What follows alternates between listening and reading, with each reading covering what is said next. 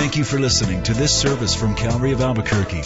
It's our hope that this message will help you grow in grace and in the knowledge of our Lord and Savior, Jesus Christ.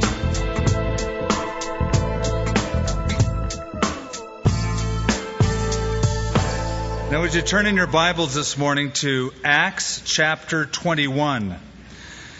Turn there, but get ready to turn elsewhere. But let's start there in Acts chapter 21. Our Father, as we open our hearts and we open the Bibles that we have brought to study the Word of God, we pray that your Spirit might show us in the pages of what is written down what is your mind and will for us. In Jesus' name, amen. Vance Havner once said that a leader is someone with a magnet in his heart and a compass in his head. What he meant by that was that a leader is somebody who has a passion about his or her call and knows what that call is. Every one of us here has some occupation, what we do. Question is, what has God called you or is calling you to do? Heard a story about a young minister who was being interviewed by a church board for possible pastor in that church. And he was at the interview, and one of the board members was a hard-working, older Irish guy who leaned forward and he said, "Young man, did God send you here?" And the young guy said, "Look, I'm here just to discover what the will of the Lord might be for my life." Again, the old board member said, "Young man, did God send you here?" Well, he's getting a little flustered at this point. He said, "Hey, I'm not sure. I just wanted to meet with the board a third time. Young man, did God send you here?" And so the poor kid just sort of caved in. He goes, "No, I don't think the Lord sent me here. I was just trying to see if it was a fit." The old Irishman leaned back in his chair and smiled, and he said, "Well, that's good. Because the last 4 guys we had all said God sent them, and we had trouble with all 4. I imagine that church would have had trouble with Paul, because wherever Paul went and he was called, trouble followed him. I'd like to talk to you today a little bit about the difference between being driven and being called. And there is a difference. That terminology, being driven, I don't like it as much as being led or being called. You see, driven people will try to make things happen. They come with their agenda, and everything is measured by the net result. Driven people are people preoccupied with accomplishment, and they want the praise and the adulation that comes from that accomplishment. Not so with those who are called. Gordon MacDonald, in great book that he wrote years ago called Ordering Your Private World, a book that I've revisited lately, writes this: "Called people have strength from within, perseverance and power that are impervious to blows from without. And such calls are usually heard within an ordered, private world." I got a letter this week from India. A missionary that we've supported for a number of years wrote a letter along the lines of, "It's been rough. Please pray for me. The village where I minister is not open to the gospel. They booted me out of the village. Pray for strength that when I go back, that they'll receive God's word." So there was no indication in the letter that this missionary wanted to stop.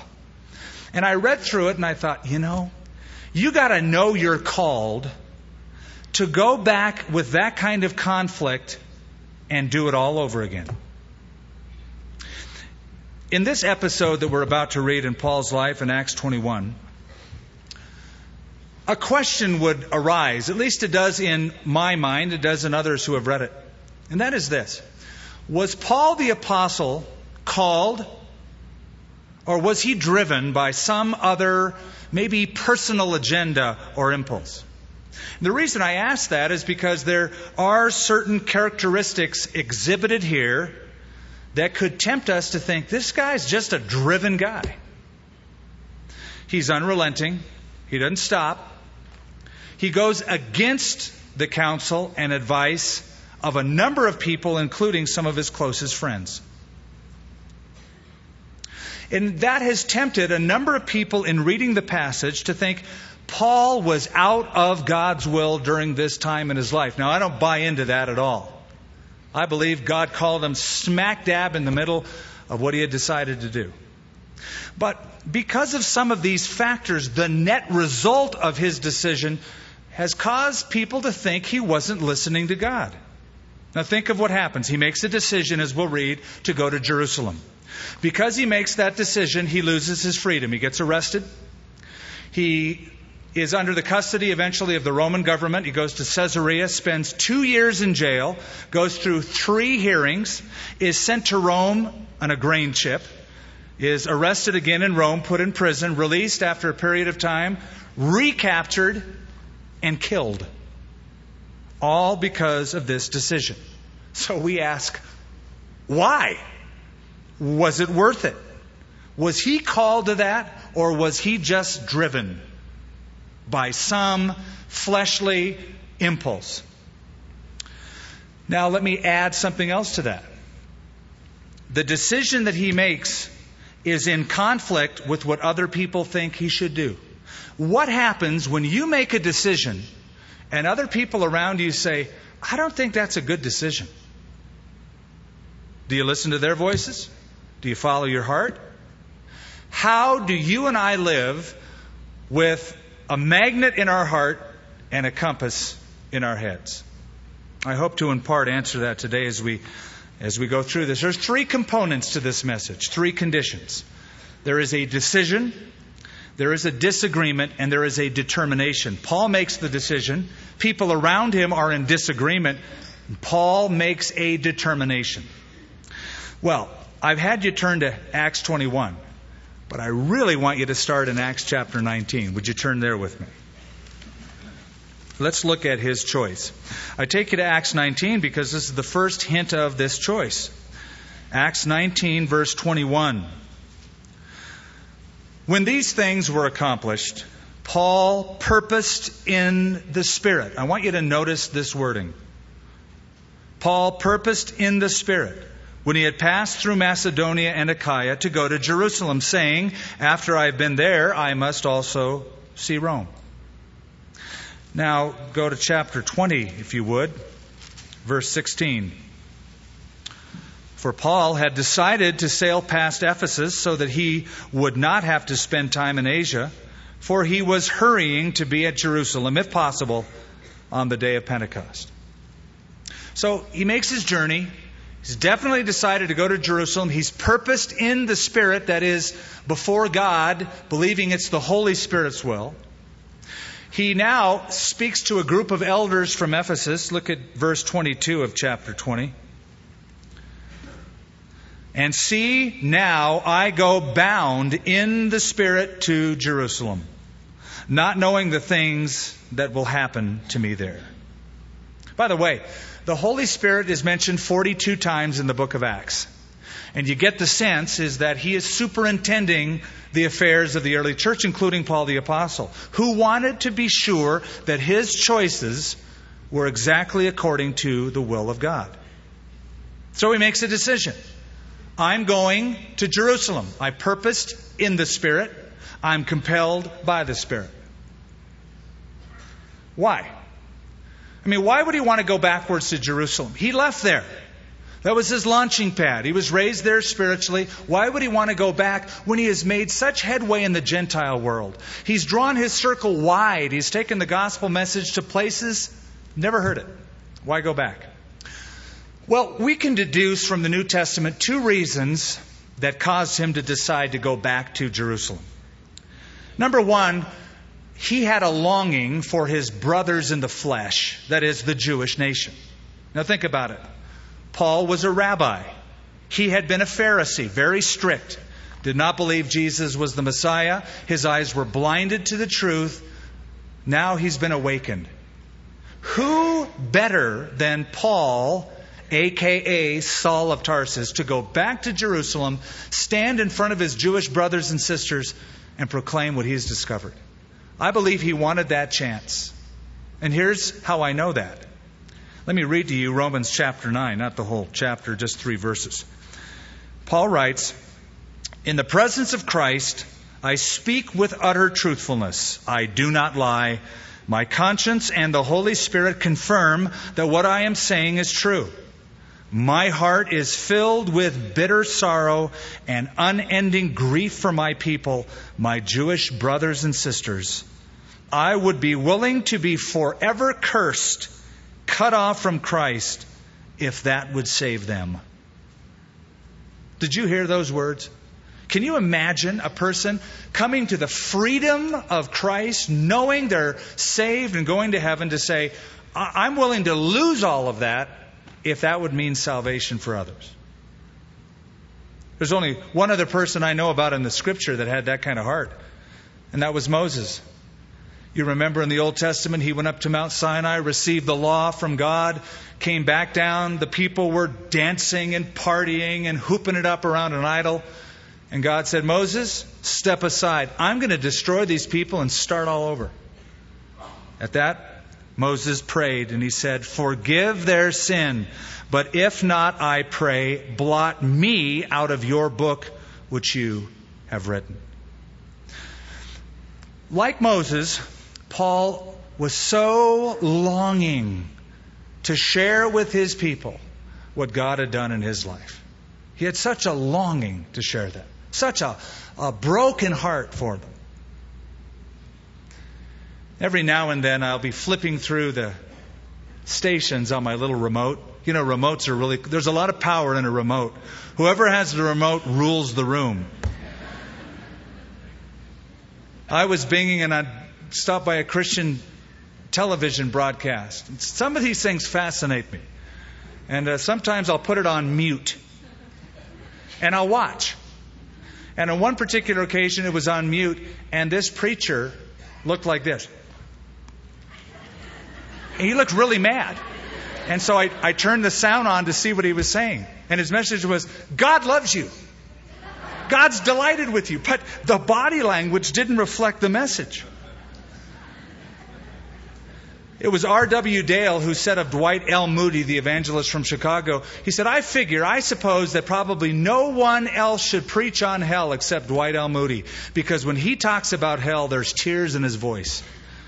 There were tears in Paul's voice as he thought about his Jewish brethren. And he wrote this letter to the Romans, Romans chapter 9, on his way to Jerusalem, a longing for his brothers in the flesh. That's one reason he went back.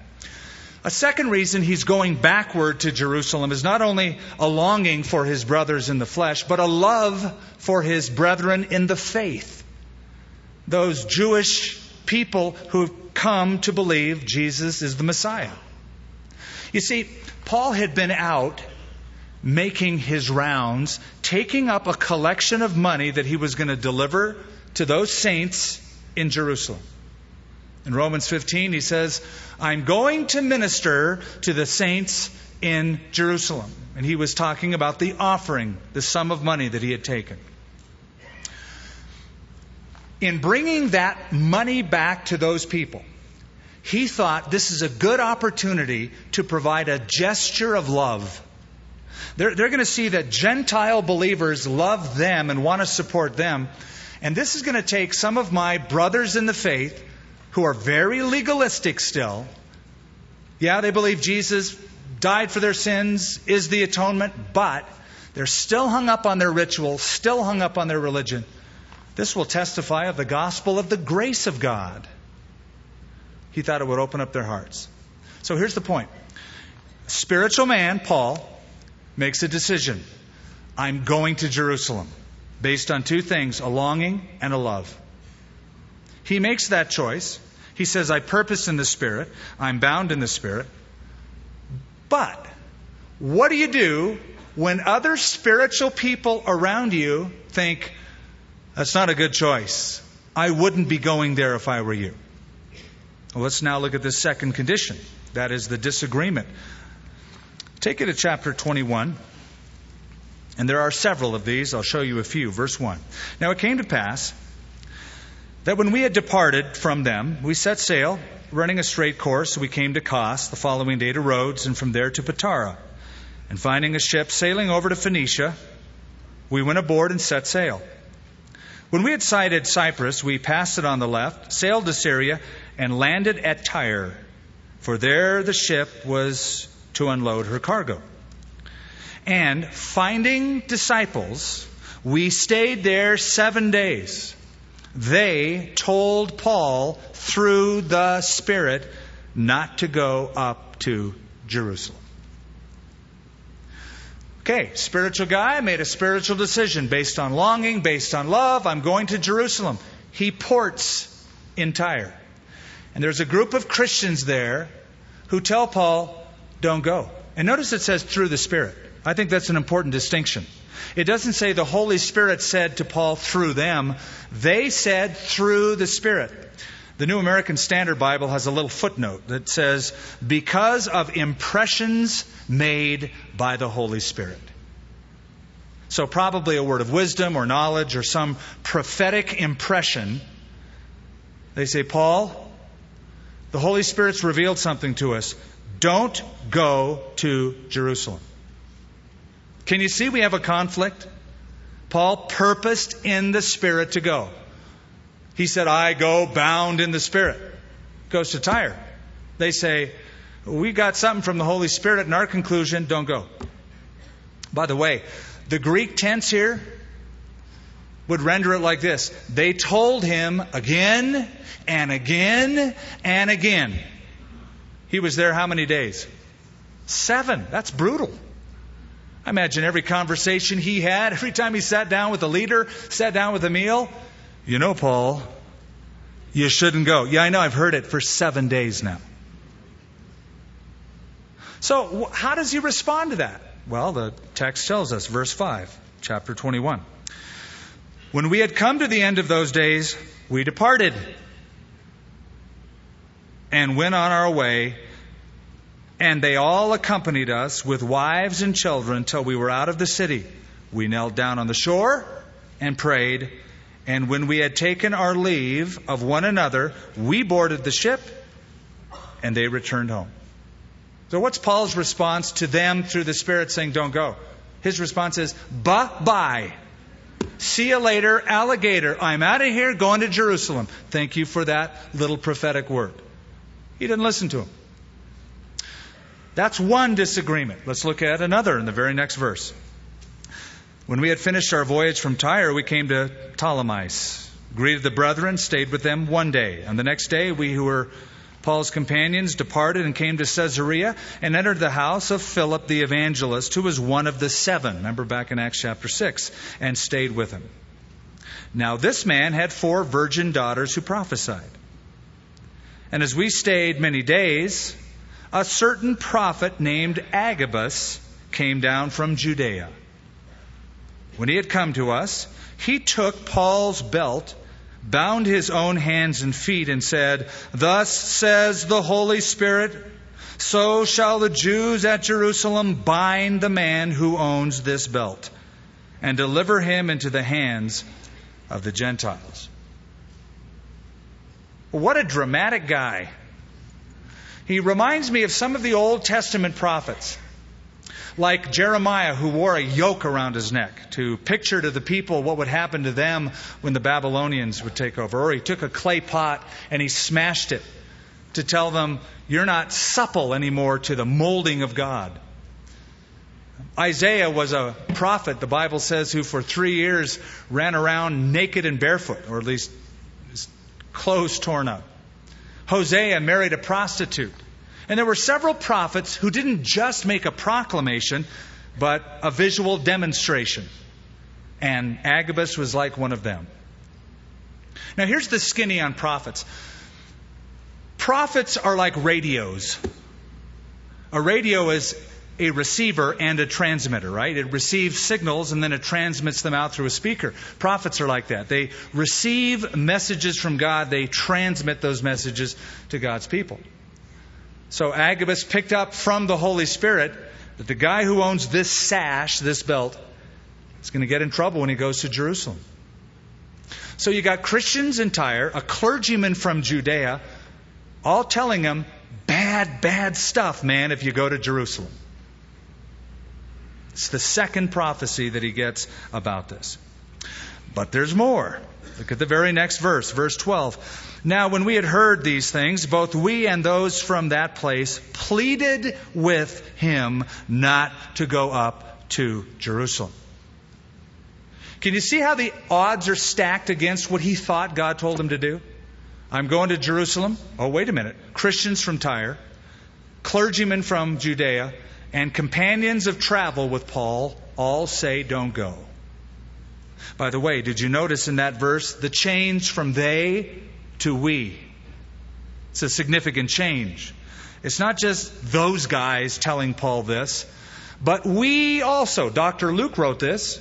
We would include Luke, Timothy, Silas, all friends, all spiritual, all saying, please don't go. There is not a single record of a single person encouraging Paul to go to Jerusalem in the Bible. In fact, go back to chapter 20. The text that we looked at, verse 22. He says, and see, now I go bound in the Spirit to Jerusalem, not knowing the things that will happen to me there, except that the Holy Spirit testifies in every city, saying chains and tribulation await me. So evidently, it's not just this leg of the journey in Tyre and Caesarea, but all along the way, repeatedly, the Holy Spirit has been saying, it's going to get bad. It's going to get really bad. Every place he goes. So Paul stood alone. He stood alone. You have a decision made by a spiritual person. You have disagreement by spiritual people. So what do you do? What do you do? I had a young lady come into my office several years ago. She wanted to marry this guy. Her friend said, don't do it. So she came to see me. She said, I'm in a real quandary, Pastor. I want to marry this guy. I don't know if he's a Christian or not, but I want to marry him and I feel it's right. But all my friends say I shouldn't marry him. So I've decided that whatever you tell me is God's will.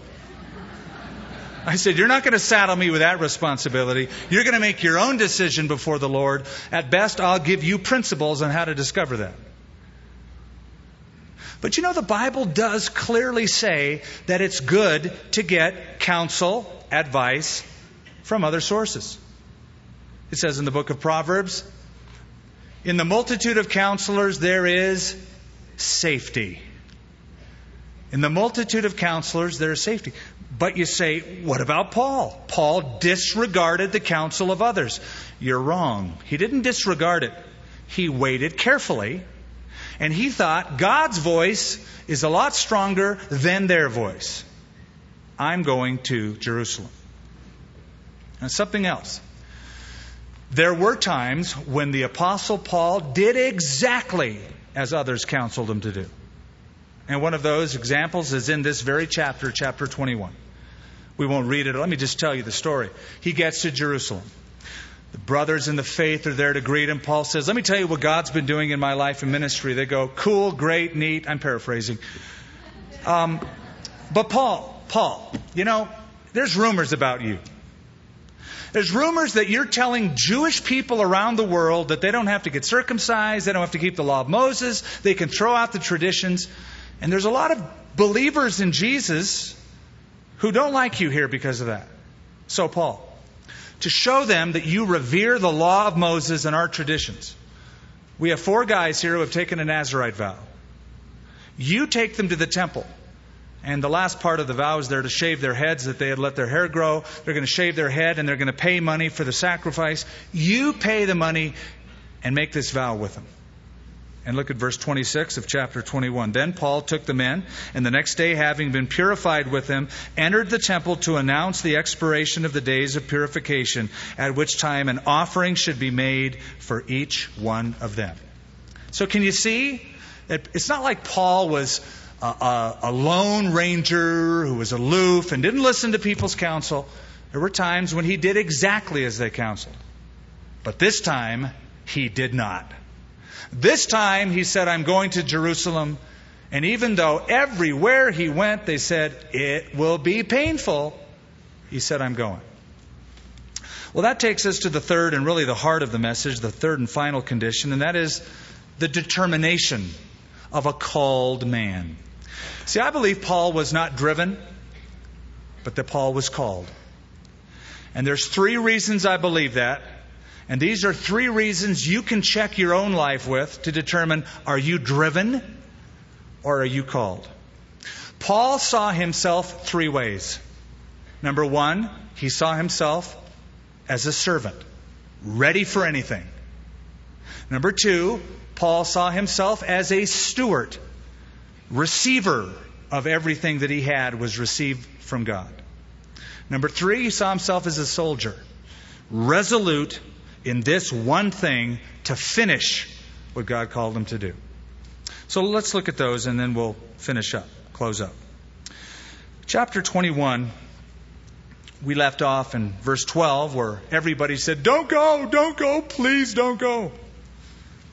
Verse 13, then Paul answered, what do you mean by weeping and breaking my heart? Now watch this. For I am ready not only to be bound, but also to die at Jerusalem for the name of the Lord Jesus. These are the words of a servant ready for anything. Oh, Paul, please. Oh, quit your blubbering. Don't you know that as a servant, I'm not ready not just to get beat up a bit. I'll die if need be. I'm a servant. Now here's the bottom line. Listen carefully. Paul made the distinction between prediction and prohibition. Okay, there's a prediction. Bad stuff when you go to Jerusalem. You're going to get bound. You're going to get beat up. That's a prediction. The infallibility of the Holy Spirit is not a question here. I believe everybody's gotten the same message. It's going to be bad when I get there. He didn't see the prediction as necessarily a prohibition. Paul questioned the interpretation of that prediction by well-meaning people. And so he thought, okay, it's going to get hard. I'm still going. I'm called to go. Now you might say, wait. What do you mean Paul was called to go? It meant pain. It meant suffering. It meant prison. How can that be the will of God? Well, let Paul answer that for you. When Paul gets taken to prison in Caesarea and put in prison in Rome, he writes a letter from Rome to people in Philippi with that same question. And this is what he says. I want you to know, brethren, that the things that have happened to me have actually turned out for the furtherance of the gospel. He's saying, I'm able to witness to prison guards who'd never be able to hear the gospel unless I was chained to them. The gospel is being furthered. I have an opportunity like never before. Now here's my point. Paul did not measure his life by personal comfort, physical comfort. He measured his life by spiritual calling. By spiritual calling. Only a servant could say what we read in Acts 20:22. Behold, I go bound in the Spirit to Jerusalem. The word bound is a strong word. It means the binding of a servant or a slave with chains or ropes. I'm his servant. I'm ready for anything. I go bound in the Spirit. See, if Paul were driven, he couldn't have said that. Only a called person can say that.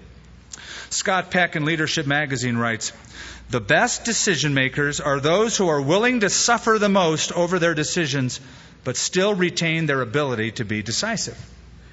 Now think about it. If you live your life where you got nothing to lose, you can be led more easily. You can hear a calling more easily. If you're holding on and you've got a lot to lose, chances are you could be driven. You're more apt to be driven. You got nothing to lose because you're a servant.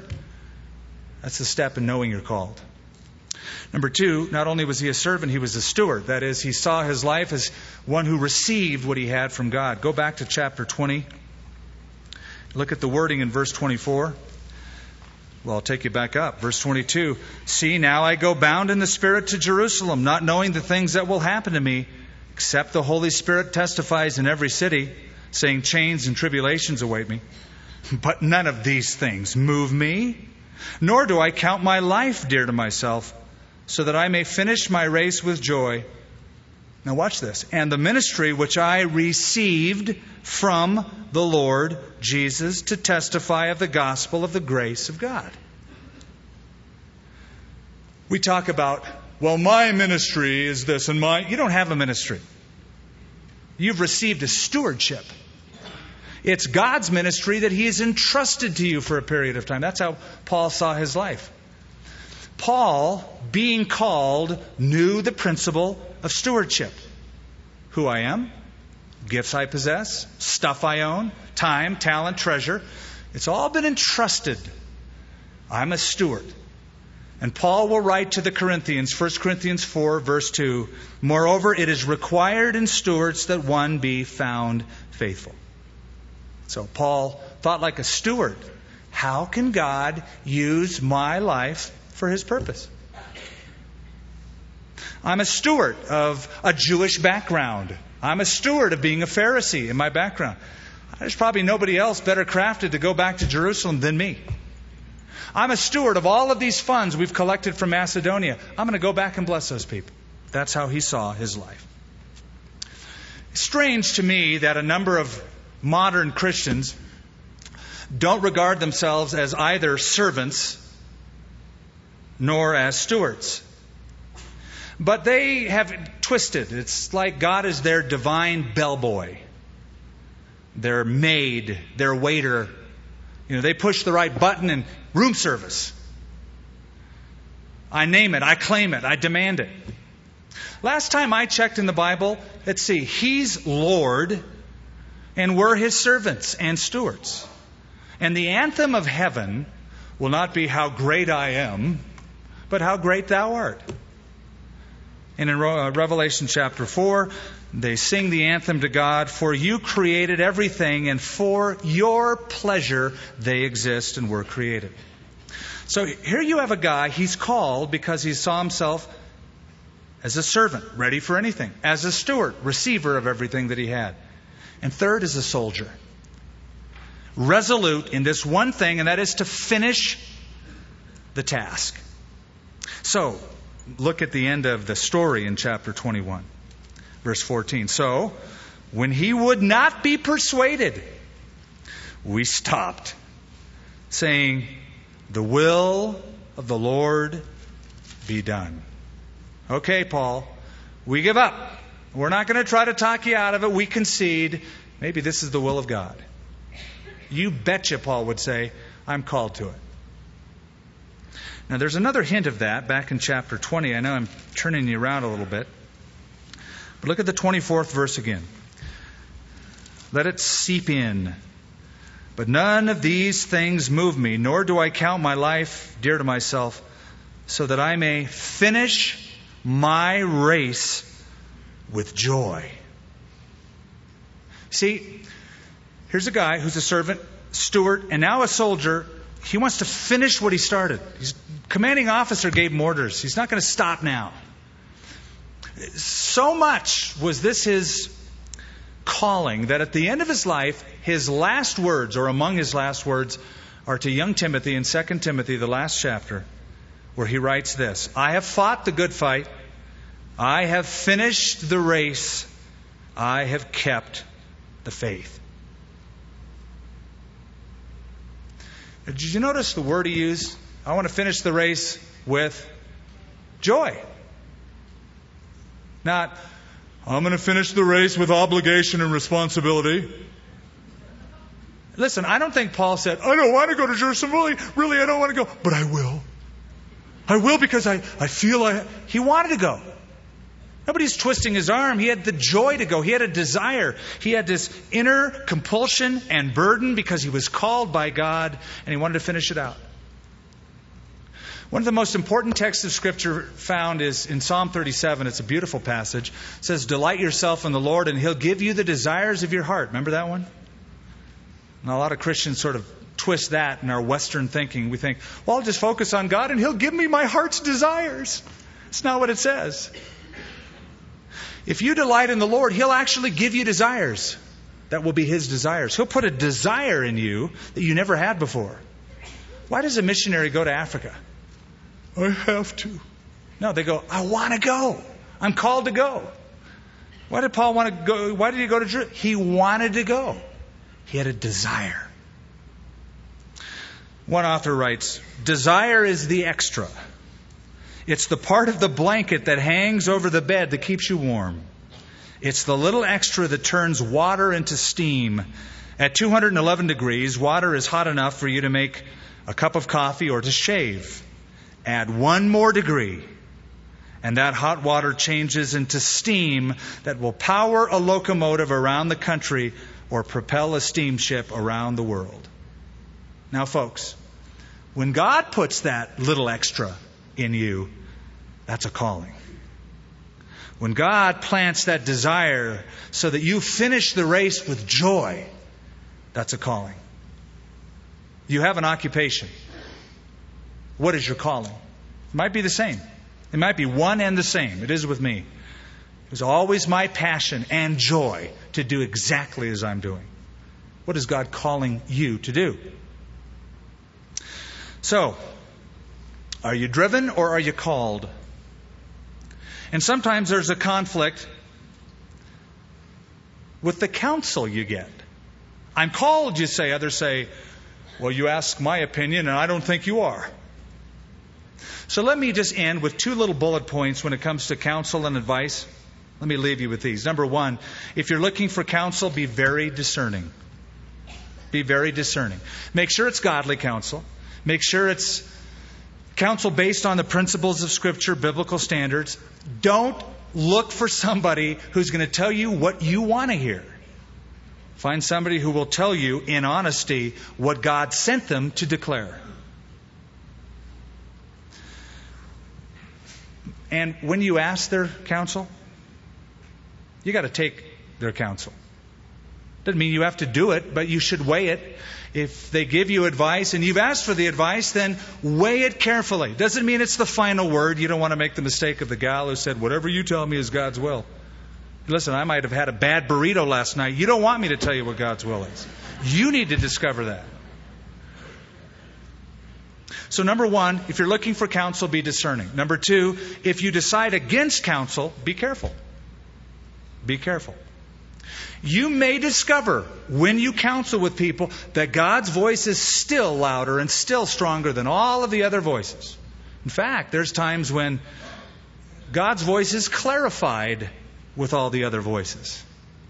It stands in sharp contrast, even though there's unison with all of the other voices. But if you go against counsel, be very careful, because ultimately you will have to live with the decision that you make before the Spirit of God. So you know what my prayer is for you? My prayer this week is for you is that you'll have a magnet in your heart and a compass in your head. You'll know what God called you to and you'll do it passionately and serve Him passionately and finish the race. Let's pray. Heavenly Father, we come before you as your servants this morning. We have often said to you, whatever you want, Lord, and then when that ever comes, we complain. But Lord, we come with a renewed sense of that, and we come as your servants and say, we desire to be ready for anything because we're your slaves, we're your servants. We want to be bound to your will. And we come as stewards, for we realize that all that we own, all that we have, all that we see around us in terms of our control or ownership, we're really not owning it. We're just stewards of it. We've received a stewardship. Help us to be faithful, Lord, in that. Then, Lord, as soldiers, marching ahead with that unswerving sense of finishing a task you've called us to finish. We come as your soldiers, resolute in that which you have put in our lives. And Lord, if we don't exactly know what that is, we're excited to be in the process of discovering. And we trust that your Spirit will make it plain over the hours, days, weeks, months, and years of our life. Do that, Father, in Jesus' name. Amen. Thank you for listening to this service from Calvary of Albuquerque. If you would like more information about what you've heard in this message or about Calvary of Albuquerque, please visit our website at www.calvaryabq.org. If you have made a decision to follow Christ or would like someone to pray for you, please leave a message with our Prayer Watch line at 505-344-3658. Thank you, and God bless.